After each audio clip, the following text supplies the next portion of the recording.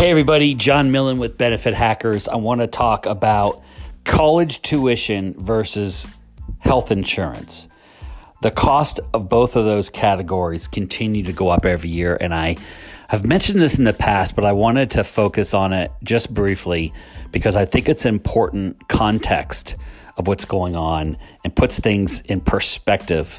So there's a big uproar, and there has been for years, about the cost of college tuition, that it's going up really fast. None of us like this, but it's a price we're paying for the escalation of that type of skill, right? And some of the numbers I've seen is roughly a 6% per year increase on average for college tuition over time. Yes, there are some schools that are going up faster, yet there's some going slower, but some of the stats I see is an average of 6% a year for college tuition rate increase. Now, that seems to have drawn a really big response from people because that is ridiculous, right? It's going up almost more than twice the rate of inflation. If you think inflation is, let's just call it, it's probably no more than 3% now, but 2-3%, 2 or 3 times inflation. It's going up dramatically quick, and there's this huge uproar about it. I want to contrast that to the rise in healthcare costs because it's even more staggering. According to the Kaiser Foundation, they have a report, you can Google it. The Kaiser Foundation has a chart that shows the average cost of group medical premiums over the last, I think it's been 18 or 19 years. When you do the math, you can run the math yourself. I did. The average increase is 12.6% per year. Let's just call it 12%. I'm going to round down. 12% a year on average means that in 6 years, the costs double. It's the old rule of 72. You take 72, divide by the percentage, and that's when things double. It's usually used for investments of how quickly your investment will double, but the same math applies on how fast your healthcare costs will double. So if your healthcare costs are going up 12% a year, the rule 72 says take 72, divide by 12, and that's 6. 6 years is a very short period of time for your costs to double. That means, as an employer, if you're spending $5,000 a month now for your part of the healthcare spend, in 6 years, it's now $10,000. Where is that money coming from? So if you look at college tuition, 6%, healthcare inflation, 12%, it's going up at twice the rate of college tuition, which is putting people up in arms about what's going on.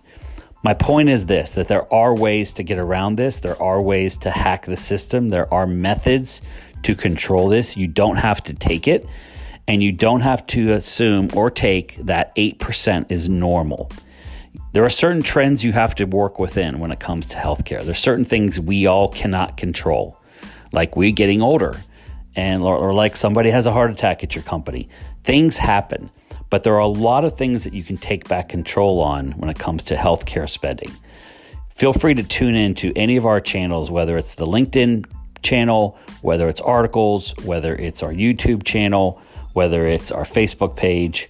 We are constantly putting out ideas, tactics, and techniques that have been proven to work because we do them. What's unique about us, I think, is that we are actually doing these things. There are a lot of people that I see online, on video, on TV even, that talk about stuff. And I always wonder if they've actually done it more than once.